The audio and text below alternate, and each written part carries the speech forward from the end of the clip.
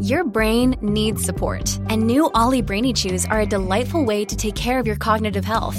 Made with scientifically backed ingredients like Thai ginger, L-theanine, and caffeine, Brainy Chews support healthy brain function and help you find your focus, stay chill, or get energized. Be kind to your mind and get these nootropic chews at ollie.com. That's OLLY.com. These statements have not been evaluated by the Food and Drug Administration. This product is not intended to diagnose, treat, cure, or prevent any disease.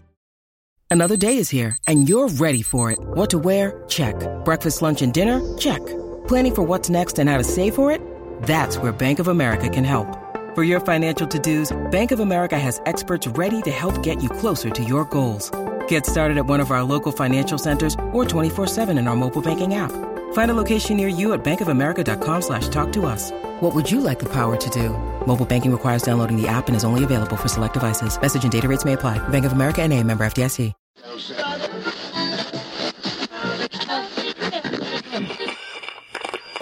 It took me a while to kind of figure out who I was as a 40-year-old, because clearly I wasn't that guy. I wasn't the guy in the big suits running up and down the stairs, kind of waving dildos around. That just seemed really unseemly for someone.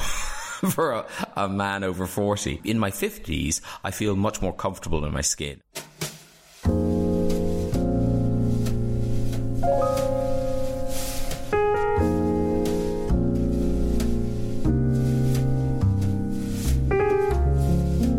Well, as you can imagine, it's the most depressing book. I mean, nothing good happens in these stories. Everyone commits suicide or gets killed, gets beaten up, gets raped, gets sexually abused. As a young gay person, it was not encouraging. It just seemed like a very grim future.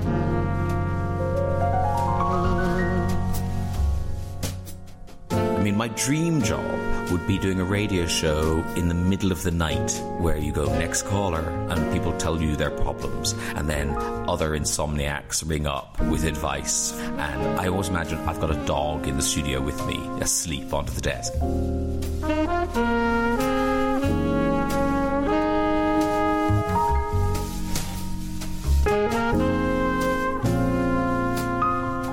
Hello and welcome to a brand new series of How I Found My Voice. I'm Samira Ahmed, and in this podcast I go behind the celebrity persona to find out what influences shape their success. How did writers, politicians and performers grow up to become such great and unique communicators?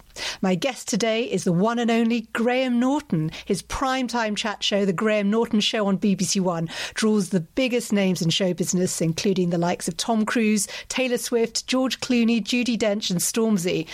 He spent his early life in County Cork in Ireland, but crossed the water to become one of the biggest names in British entertainment. He's won a whopping 9 BAFTAs, has a Radio 2 show, is the face of the BBC's Eurovision coverage, and is a best-selling and indeed award-winning novelist. Graham Norton, welcome. Thank you very much. That sounds amazing. Smell me. Now, you often revisit Ireland in your fiction, so take me back to the County Cork you grew up in what, the sort of mid to late 60s, early 70s. What was it like being mini Graham? I don't remember enjoying it very much. I mean, I wasn't unhappy, but there was a real sense that life was going on somewhere else. You know, television was my window to the world, and you know, we got a lot of American television and British television. I mean, there wasn't much TV anyway. There was just one TV channel, RT1, and I would watch that from when it started to when it finished. What would you watch? What particular shows? Whatever was on. I mean, literally, I would watch programmes in Irish. I cannot speak Irish. I would watch a show called Martin Market, which is literally, it was a bald man who people called Cowjack, because that's funny. He would tell us the price the cattle got that week, and there'd be a filmed report from one mart, and the filmed report was a cow walking in a circle. I would watch that. Now, your mother says that the first significant performance of yours she remembers was your performance of I'm a Little Teapot, with all the actions and getting amazing applause. What do you remember about that? I don't really remember anything about that. I think my mother taught the girl guides or something, or maybe that was at school, at primary school. Oddly, I don't remember that. I remember being a Pie Man. There was some song about a pie, and I remember having a nice long apron that I enjoyed. I always liked dressing up. I think the performance, the showy off gene was kind of strong with me as a child. I felt like when I was showing off, I felt kind of happier, because I lots of the things that kids do to gain approval or attention, I wasn't able to do, like playing sports or music or any of those things. I never learnt an instrument, but I could, I did a bit of mimicry, I did a bit of showing off. I enjoyed making people laugh. And were there any books or music or films that you watched that had a big impact on you and helped you give you a sense of what you might like to be? The TV show that I watched a lot was The Late Late Show, hosted by Gay Byrne. Ladies and gentlemen, to whom it concerns, it's The Late Late Show. And here is your host, Gay Byrne. He was an enormous influence in lots of ways that I didn't understand at the time. I didn't understand that was the job I was going to end up doing. I thought I was going to be a guest. I thought I'd be one of the fabulous people, walking on. And, of course, it's only as you get older you realise it's much better to be the host because you're on the show every week. And there's a certain longevity to that role. Whereas, guests, they come and go, A guest that would have been amazing 5 years ago, now we don't want them. So it's much more fickle on the sofa, whereas the host chair tends to be more secure. I enjoyed listening to those guests, and he got extraordinary people, people I'd never heard of, like Sami Khan, the lyricist Sami Khan.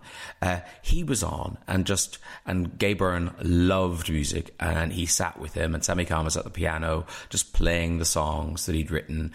And I remember, it's kind of weird. I was a child, but I remember that, and I remember thinking, ooh, that's a kind of a hidden world, but it's a connection to kind of glamour and America and all those things. And I remember enjoying that. And now as an adult, I kind of see that, as I say, Gay was the one who kind of influenced me. Well, it's interesting because, a lot of the things he brought on, they discussed issues that were part of the social change going on in Ireland.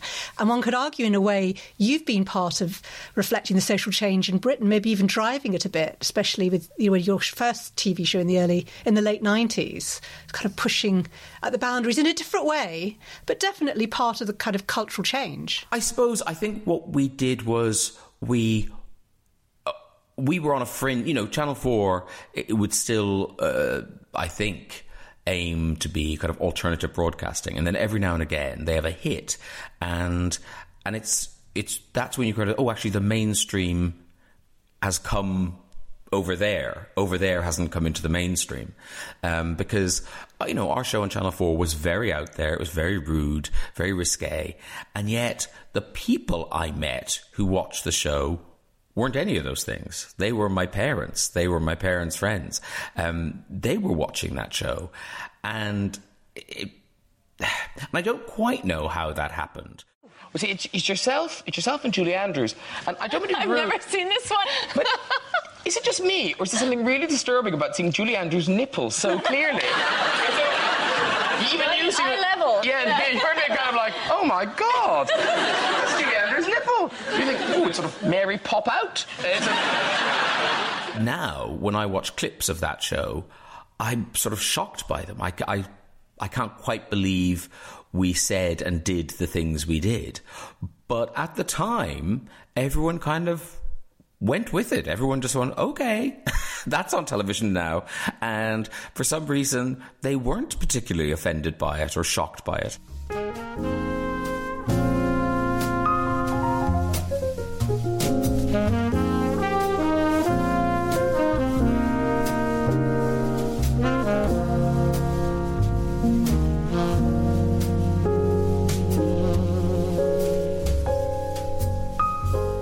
You grew up Protestant in what's overwhelmingly a Catholic country. How did it affect your sense of yourself? It's interesting how many quite famous writers and entertainers who've come from Ireland do have a Protestant background. Well, I think in that way that actors and writers often have this thing, that sense of being other. Tim Luscombe, he was a director and he's a writer, he talked about growing up in Leeds and feeling like a foreigner in Leeds, even though he wasn't. That's where he was from. But he felt detached from it, and that was to do with his sexuality. And for me, I had a kind of double whammy of feeling other in the sexuality, but also being a Protestant.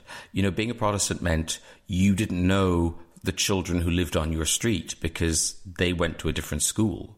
I would go off to the grammar school and they would go to the convent or the Christian Brothers.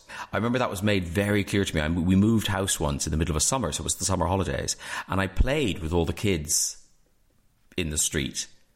And then come September, I never saw them again because suddenly everyone went, oh, I see. He's not one of us. He's one of them. And not in a kind of sectarian way. I mean, clearly it was. We were separated, but it didn't feel good or bad. It just felt that's the way of the world. I'm not like those people because I go to this school. You mentioned as well sort of the double whammy. I don't know when you became aware of your sexuality, but can I ask how that was growing up in Ireland? Everybody comes to terms with those things in their own way. And I wonder if it ever gets easier. It must get easier for kids now. I hope it does. But at the time, you're aware of it. You're in denial about it. All those little kind of guides to adolescence often say, oh, you might have a phase of, fancying someone of the same sex.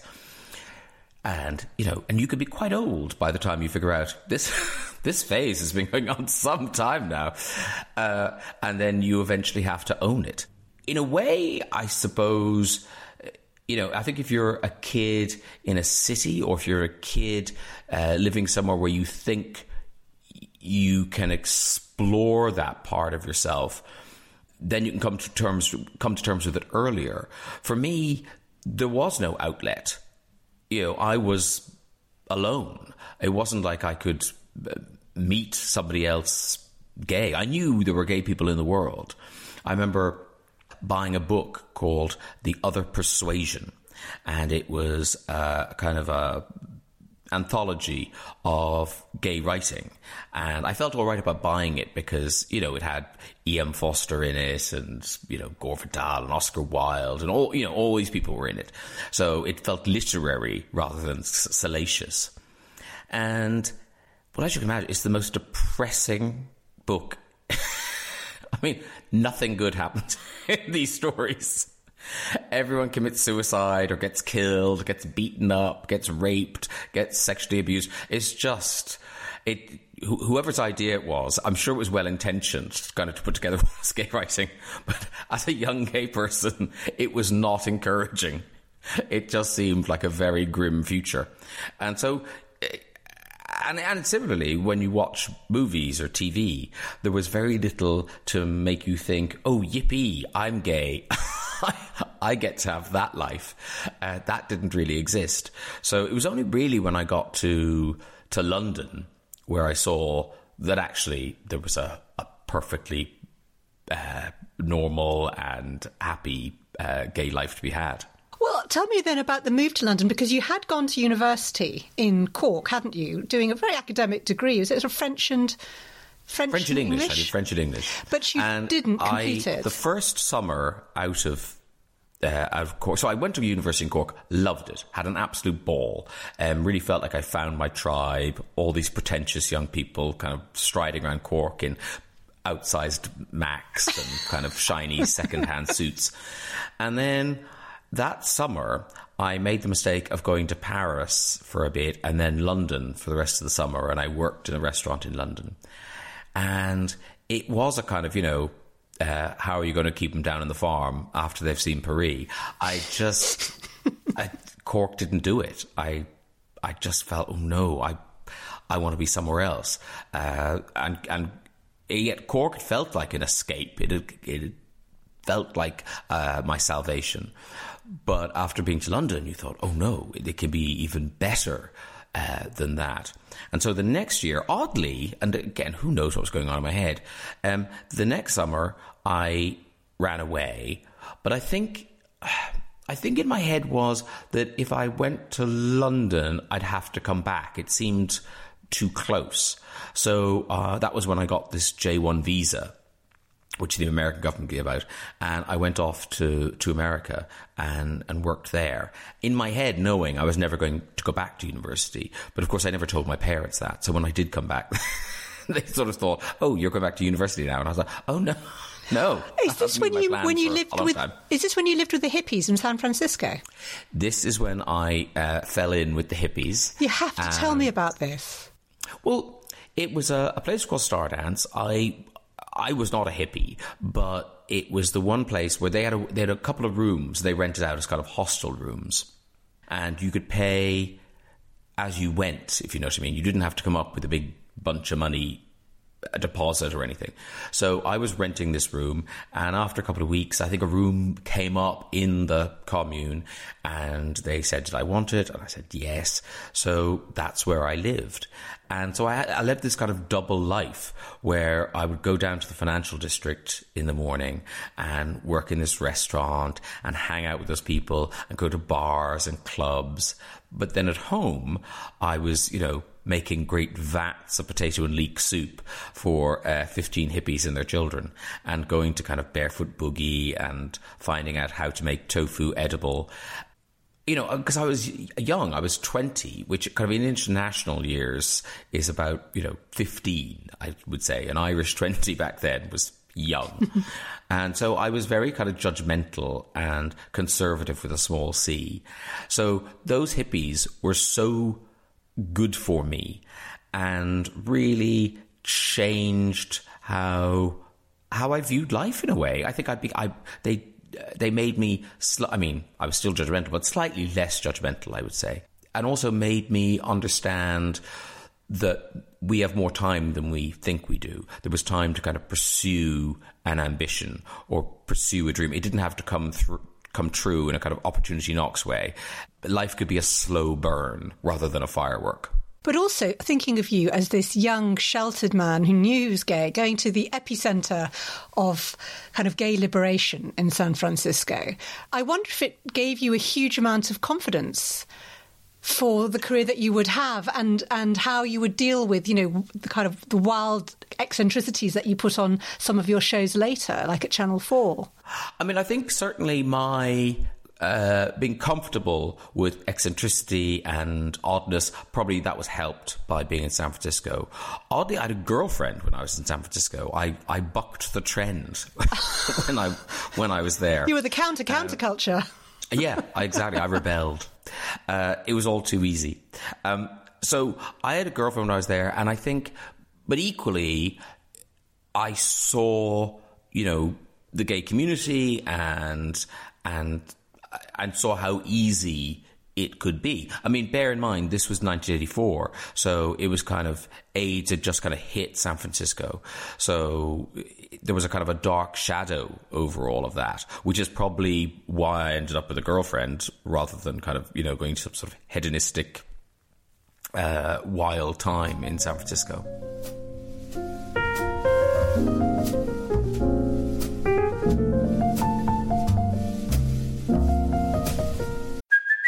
Hey, it's Kaylee Cuoco for Priceline. Ready to go to your happy place for a happy price? Well, why didn't you say so? Just download the Priceline app right now and save up to 60% on hotels. So whether it's Cousin Kevin's Kazoo Concert in Kansas City, go Kevin, or Becky's Bachelorette Bash in Bermuda, you never have to miss a trip ever again. So download the Priceline app today. Your savings are waiting. Go to your happy place for a happy price. Go to your happy price, Priceline.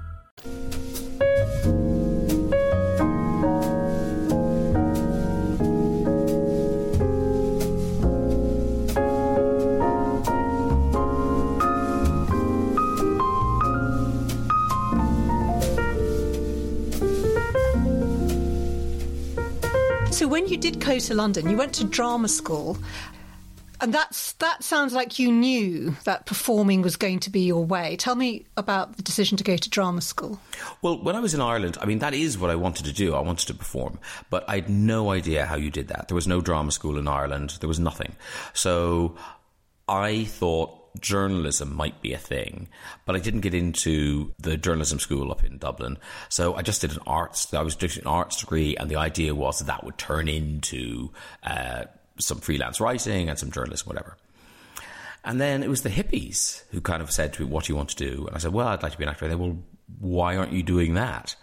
And it was because I came from a background where you immediately saw the pitfalls and the problems. Those are the things you saw first. That was instinctively, you went for the reasons why you couldn't do something. So, there was no work as an actor. How would you do it? There's no security, all of those things. Whereas the hippies were just like, well, if that's what you do, you should do that. And it was such a kind of a turnaround of perspective. And so I went, okay, I will. So when I left, I went straight to London and started applying for drama schools. And in my head, I thought, well, if I don't get into drama school, then that's a decision that's been made for me. But I tried. But I did get into drama school. And then you think, well, if I don't get an agent, but I did get an agent. And then you think, well, if I don't get a job, but I did get a job. But then it kind of the wheels came off, because I didn't really get jobs. I got a couple of jobs, but I really wasn't working. And that's when I decided to start writing things for myself. And that life of a kind of a sort of cabaret, then I drifted into stand-up. It suited me better because, you can pick up the phone, you can make things happen, you can hustle for work in a way that, just being a straight actor it's such a passive profession. And that kind of drove me crazy. The constant checking your answering machine. Every payphone you passed, you'd ring your answering machine and put in the code to check that there wasn't a message from your agent about an audition. Of course, there never was. But it became a sort of obsession. And it was, it's that dating thing, he's just not that into you. Eventually, I had to accept that the world of acting was just not that into me. So I moved on. Well, I want to talk a bit more about the stand-up and the comedy, but just one other question about drama school. I read an interview where you talked about being mugged and actually stabbed. You were seriously injured walking home, I think, from drama school. And you said, in a way, being mugged liberated me. Could you explain what you mean about that incident? Well, I mean, there's nothing good about being stabbed, and it was very serious. I think I lost over half my blood, and it was all touch and go and everything.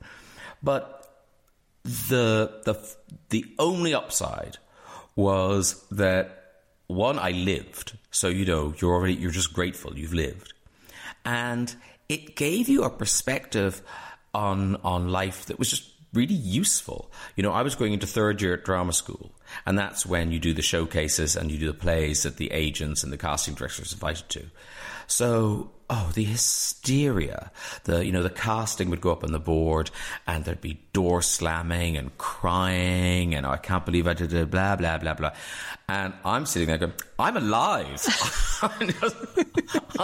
I'm really happy.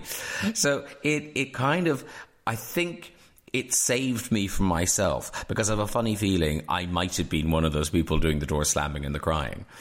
It was freeing in that it made you realise what was important and what you could sort of brush off and kind of go, you know what? This isn't the end of the world. There'll be another play. There'll be more casting. Well, it's also fascinating because then, as you were saying, you went to focus your career more on kind of comedy and performance and as a kind of persona of Graham Norton. And that's when I first saw you. So I saw you at the Edinburgh Fringe with your show Charlie's Angels Go to Hell, which was inspired by your time living with the hippies in San Francisco. And I just remember thinking, this man is amazing. And it was around the time that you got the role in Father Ted as well. Tell me about finding the persona of Graham Norton as a person, because that's kind of the key, wasn't it, to your career? It was. And it's so odd now, as an older man, looking back at that younger man and thinking, was that me? And I think it was. I think I'd built up that character when I worked in restaurants, or at drama school. Quite arch, quite camp, quite brittle.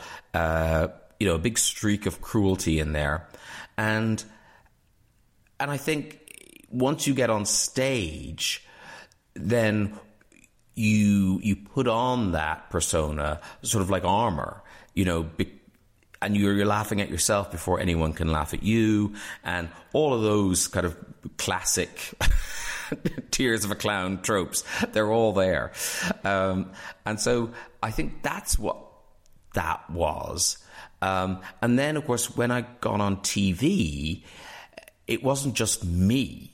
I wasn't just kind of creating that persona. There was a whole team creating the caricature kind of Graham Norton. I had a stylist who was coming up with all these incredible mad suits that I was happy to wear. I mean, I loved them. This was the Channel 4 series that you did starting in 99. So, but there were some of the, I looked, nuts. And also I had a producer, there were writers, and in the end, it went too far for me. I kind of thought, all the jokes were just about kind of, anal sex and blowjobs and things. And I just kind of thought, this is beginning to feel uncomfortable, particularly because it was straight men who were writing these jokes and, straight men who were producing the show. And I kind of started to kick back then. And that's also, I think, to do with, because I didn't, I got the Channel 4 show when I think I was 35, 36, something like that. So by the time it finished, I was in my 40s. And it took me a while to kind of figure out who I was as a 40-year-old. Because clearly I wasn't that guy. I wasn't the guy in the big suits running up and down the stairs, kind of waving dildos around. That just seemed really unseemly for someone... for a man over 40. But yet I didn't quite know who I was. And I think it's taken me a while. It took about kind of, I don't know, maybe it took 10 years, but in my 50s, I feel much more comfortable in my skin and I feel like I get who I am now, whereas I didn't quite then. I don't think it took you 10 years. I would say the transition from Channel 4 to your BBC One show, who not surprisingly poached you, was really interesting. And I'm fascinated by the use of the word unseemly, which is quite an old-fashioned word in a way. But for someone who was very much at the cutting edge, helping reshape the chat show, you had a strong sense of wanting to hit the right tone, that growing up was something to embrace rather than to deny. But also it was to do with, we had a different job to do. At Channel 4, we had a kind of a brief. We were the replacement for Eurotrash.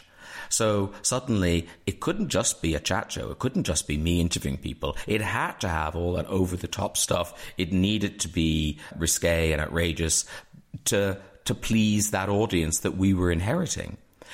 On BBC One, that's not your job. Your job is to provide a show that's, sort of appropriate for that BBC One audience. I mean, even on BBC Two, you can be a bit more out there. But once we got to BBC One and once we got to Friday nights on BBC One, you need to entertain that audience. You're not there to frighten them. You're not there to kind of shock them. You want to please them. And it never felt like I was denying anything in the act or in myself or in the show. Well, it's a bit like, you're a different person if you go to the pub with your friends than if you have lunch with your grandparents. But you're still yourself. You're just aware that I need, the person my grandparents want to meet isn't the guy who's down the pub with his mates. And I think we all make those adjustments in life. Well, you are now on series 28, I think, of the Graham Norton Show, which has been running since 2007. A huge success. Everyone wants to be on that show. And I wonder, with the benefit now, having really felt comfortable for some years in it, What is it, do you think, that's made the show and its format such a hit with audiences? The most obvious thing is having all the guests on at the same time. Having a couch, having conversation rather than interviews. I think an audience enjoys that, but also I think the guests enjoy it. Occasionally there's publicists who slightly bristle, and because they're there to represent their client, who is a star, who should not be on a sofa with other people. And it doesn't suit everybody. Some people are that person. So, you see performers who, when other people are talking, all they're doing is looking at the monitor to check themselves. They're looking for their face to show up in the monitor. There's no... that, someone else is talking, it can't be interesting because it's not, those words are not coming out of my mouth. But there are very few of those people. The vast majority of really great performers, actors, musicians, writers, they listen. They do those jobs because they are interested in other people. Yes, they have an ego, and yes, they want to show off and they want to tell the funniest story. But equally, they want to hear someone else's story because that's what everyone feeds off, is other people's stories. I was really struck when you won the National Television Award in 2017, a sort of special recognition for your career. They got all these celebrities to talk about how much they loved coming on your show. Dolly Parton, Judi Dench, and Matt Damon, I think it was, who said he'd never had as much fun anywhere else. By the way, this is the best time I've ever had on the talk show. What is it, you think, that bonds them? Because it's about you. It's more than just having everyone on at the same time. It makes you a bit sad for Matt Damon, but... No, don't be modest. How bad is his life? I think they enjoy being with other performers because it's sort of like being on set. Actors enjoy actors. They like being around each other because they do this weird job. And also, actors are very good at instant immediacy, or instant intimacy, rather. When I was an actor, I remember that, you'd go into a rehearsal room and these people became really good friends incredibly quickly. And then those friendships burnt bright. And then the minute the job was over, yeah, you might call them, you might see them for a drink, but it was always a bit awkward. It was like, oh, all we now have in common is that we used to be friends. Whatever it was is gone. And so I think actors are good at sort of very instant bonding. And I think that's one of the things they like about the show. I try not to annoy them. I feel like, the show isn't Newsnight. I'm never going to ask a question. I mean, if I ask a question that makes them uncomfortable, I will have done it by accident. I'm not out to, get to the truth. I don't want to kind of, lift the lid on their relationship or, revisit some horror. That's just, it's a chat show. That's all it is. It's an entertainment show. And I think with those sorts of stars, they're so media trained, they're so guarded, that actually the way to get to know them best is to see how they react to other people, to see what makes them laugh, what interests them, what sparks a story in them. Without kind of probing or kind of, poking them with a stick, they do reveal themselves. Could I trouble you? I don't know if you could do this, to say what your favourite guests or moments on the show have been? Well, I mean, that Matt Damon show you talk about was a really special one because it was Bill Murray and Hugh Bonneville, and the three of them obviously were having a great time. I think they'd done a press junket in the afternoon, possibly a drink was taken. And that was an odd show because normally, the conversation is very produced and we know exactly what's going to be happening. But someone else in that movie, who now I can't even remember, pulled out, I think, the night before. They were supposed to be coming on with Matt Damon and Hugh Bonneville. And so we were told, look, we don't know. We're going to ask Bill Murray, but we'll ask him after the premiere or something. We'll ask at the last minute, we'll ask him if he wants to go on the show.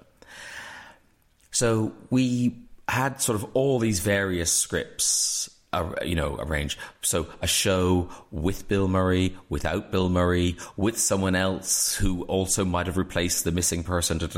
So it was very unprepared.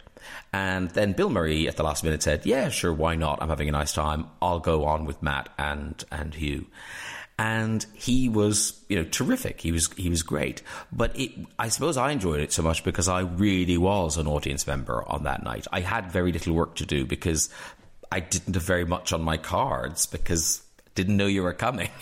But then you were going to a big cake. So I was just sat in my chair watching these three men have fun and just really kind of enjoy each other. Well, there's also the maturity and the confidence to be able to just go with the spontaneity. You've also been able to convince big celebrities to do quite outlandish things. So an example is Olivia Colman roaring like a lion. I'm going to give you a lion. So you need a pint glass for this. OK, so do you need to explain what you're going to do first? No, don't think so. No? OK. OK, this is self-explanatory. It's Olivia Colman doing a lion.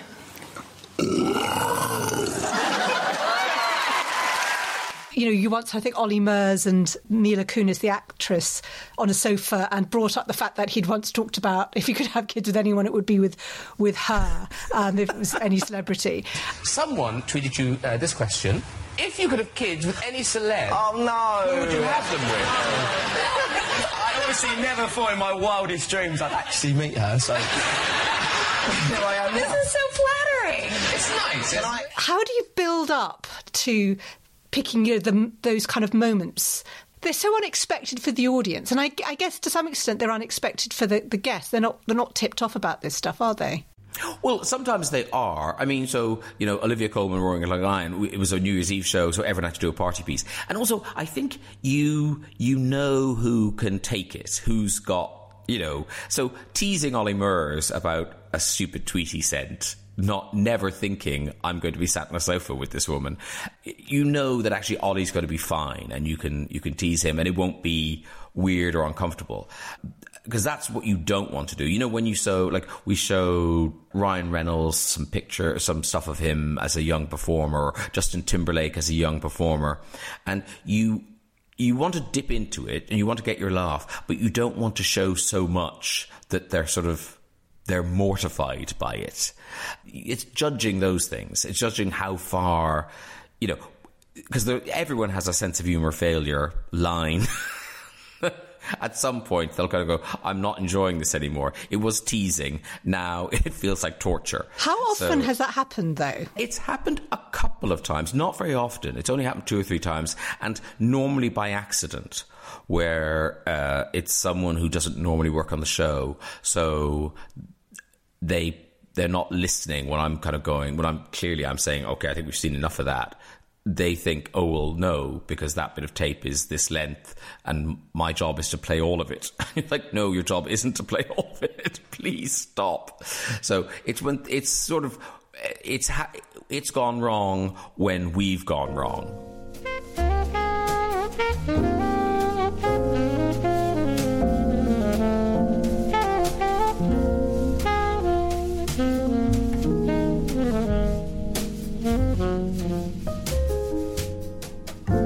Well, what's interesting is the novel writing, which has really become a big part of your life. You've written your 4th, and Homestretch, about the impact of on a group of teenagers of a fatal car crash, and the homophobia and the sexual repression of 80s Ireland.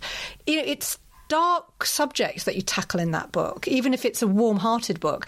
How different is the writing voice? Are you conscious of having a very different writing voice? Well, initially, it was deliberate. And I think that wasn't what the publishers thought. I think, they thought they were going to get a comic novel or, a sort of camp silly novel. And I didn't want to do that because I wanted to kind of remove myself from the book so a reader could just, enjoy a story without being aware of who wrote it. And that's difficult when you're kind of bloke off the telly who's written a book. But that was my aim. The voice... initially, I think I was very self-conscious writing that first book. I was second-guessing readers all the time. You just feel like people will read it differently or judge it differently because I've, had the, temerity to write this thing. So I think by now I've kind of grown in confidence and have more sense of what I can achieve, what I can convey in the novels. And I look forward to writing more, because I kind of, it's like any muscle, the more you do it, hopefully the better you get. One of the other voices you have, which I think to some extent maybe fed into your novel writing, because you write so well about dilemmas, is your work as an agony uncle. And you both wrote a really entertaining but serious column in the Saturday Telegraph for, I think, 12 years. And of course, you still do kind of agony uncle stuff on your Radio 2 show. Dear Graham and Maria, my husband's drink problem has finally run me down. We're in our 60s and have been married for nearly 40 years. I want my lovely husband back. What should I do? That's from Miriam in Cardiff. So the person drinking, they at least are making choices for themselves. They're thinking, I want to be drunk now, therefore I'm going to get drunk. Whereas the Miriams of this world are in a terrible position because, as she says, she wants her lovely husband back. The confidence to do that voice and to somehow find the right balance, it really is striking. How come you have that? How did you find it? No idea, but it is my dream job. I mean, my dream job would be doing a radio show in the middle of the night where you go, next caller, and they come on and people tell you their problems. And then, you talk it through, and then other insomniacs ring up with advice for the other person. And I always imagine I've got a dog in the studio with me, asleep onto the desk. That would be my dream job. So when the Telegraph thing came along, it's a bit like the novels. I think what they thought they were going to get was a very jokey, glib column about, noisy neighbours or a horrible Christmas gift. What should I do with it? And actually, it turned serious very quickly. And there were a couple of pivotal moments where people wrote letters, and really moving letters, heartbreaking letters, that I replied to, and then it resonated with the readers. And so there was kind of a dialogue. We did get that thing that I'm talking about in the middle of the night. There was the problem, I responded, and then all these other people responded kind of like, yes, I'm a long-term carer, or I've been in that situation, or, I too have some sort of terminal condition. I certainly didn't expect that, but I was comfortable with it. I think in a way I'd be less comfortable on TV or radio doing those things, because I think it's probably more jarring to have kind of, shiny Graham Norton in a suit dealing with those things. Whereas when it's written, you've got time to consider, and you're not just, because TV and radio, you just blurt out the first thing that comes out of your head. It's all about speed of response. And my speed of response is normally to try and get a laugh. So in the novels and in that column when I was doing it, I appreciated having time to consider and get the tone, right, and not be sort of glib or dismissive. Do you have any regrets? I think regrets are kind of pointless. I think you've got to make your peace with everything you've done. There's some jokes that we wish we hadn't told over the years. When I talk about this, I say we, because if I'm going down, I'm taking producers and writers with me. There's some jokes that I sort of, in an ideal world, we wouldn't have done, but we did. And you apologised as well, didn't you? And I apologised for those things, and I'm sorry for them, but I can't regret them. I think you've got to kind of. You've got to move on and hopefully learn from those things. And I think, in a way, we've got to do that with everybody. You've got to hope that whatever anybody's doing, whatever anybody was, you hope the trajectory of people's lives is that they become better people, kinder people, more empathetic. Presumably that's the plan for all of us, that, your life informs you and informs the way you live as you get older. So I guess I'm sort of forgiving of my younger self. I was watching an interview from, I think, 1999 when Terry Wogan came on your show. And I was really struck by how much he admired you. You clearly admired him. And he also had a very significant career across radio and television in Britain with his Irish background.